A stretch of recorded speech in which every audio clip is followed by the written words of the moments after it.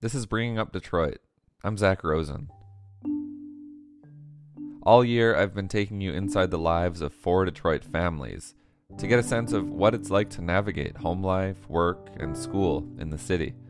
Today, we're going to revisit the Fosters from Southwest Detroit as they continue to deal with the many challenges life throws at them. I was over at their house one night when Desiree Foster was cooking up some hamburgers and white rice for her daughters. That's when I noticed the tattoo on her neck. Well, the tattoo on the top, it has the girls' names, and it's followed by the serenity prayer. God grant me the serenity to accept the things I cannot change, the courage to change the things I can, and the wisdom to know the difference. She says she thought maybe the message on her neck would seep into her soul. I'm still waiting for that serenity sometimes. Foster, her 12-year-old Alyssa, and her 13-year-old Brianna all have a rare form of rickets. I wasn't aware that it was a hereditary disease until after both girls were born. The rickets, it just makes the bones a little more brittle, a little more soft. Desiree and Alyssa's legs have been feeling okay, at least lately. But Brianna, the older daughter, is having a harder time. Here she is, slowly walking from math to English class. Ouch. My mom told me not to put pressure on it. Brianna's a student at Marcus Garvey Academy, a DPS school on the east side of Detroit. This is her 3rd school in 3 years. Brianna and her sister used to go to Oakman Elementary, a school designed for kids with special needs. But the emergency manager of DPS shuttered the school in 2013. I was kind of sad about it. I wanted to cry. In addition to the rickets, Brianna has a cognitive impairment that has put her in a special education classroom. Brianna's very outgoing. She's happy. She makes friends easily. She strives for approval all the time. Oh, I know. Oh. But she lacks self-confidence a lot in her ability to do things, to complete tasks, to be, to progress. That's what I think a lot of Brianna's issue is. My name is Cynthia Burton, and I am a 101 special ed assistant with Brianna here at Marcus Garvey School. If I get stuck on a problem or get it wrong, that's when she's there to help me. Like, she'll help me. Like, she won't, tell me the answer. I actually sit, redirecting her to pay attention to what the course is and what's going on in the classroom, and making sure she's paying attention to her work because she drifts off a whole lot. Brianna, what? We take a folder with us every time. Oh, yeah, the red one right here. Miss Burton spends all day at Brianna's side, mostly in a room for physically and otherwise health-impaired students.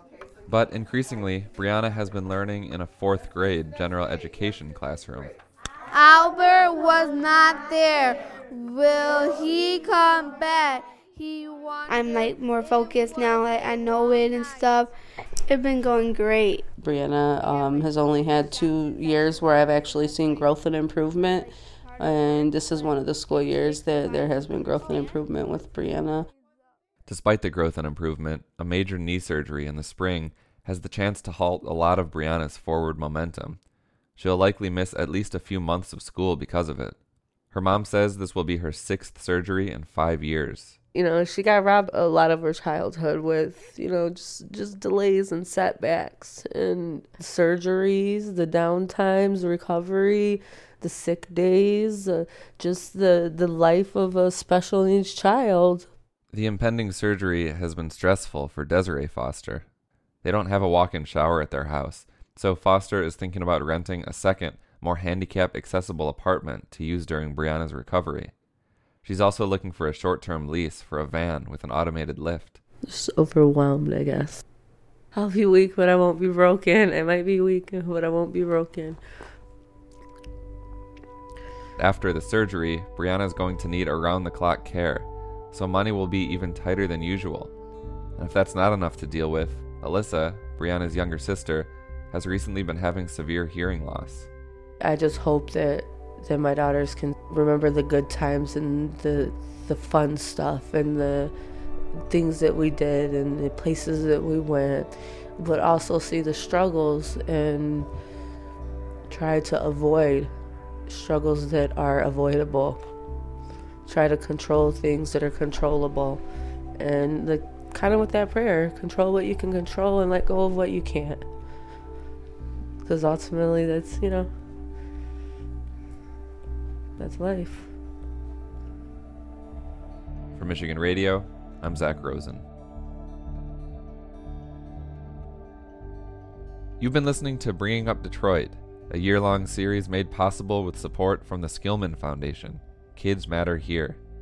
To hear the rest of the series, you can subscribe to the podcast on iTunes.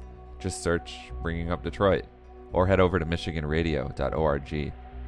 Music from today's show comes to us from Blue Dot Sessions, and also Michigander Omar Ajluni, aka Oja. That's what you're hearing right now. Check out more of his stuff at salvadoria.com. Thanks for listening, and Happy New Year.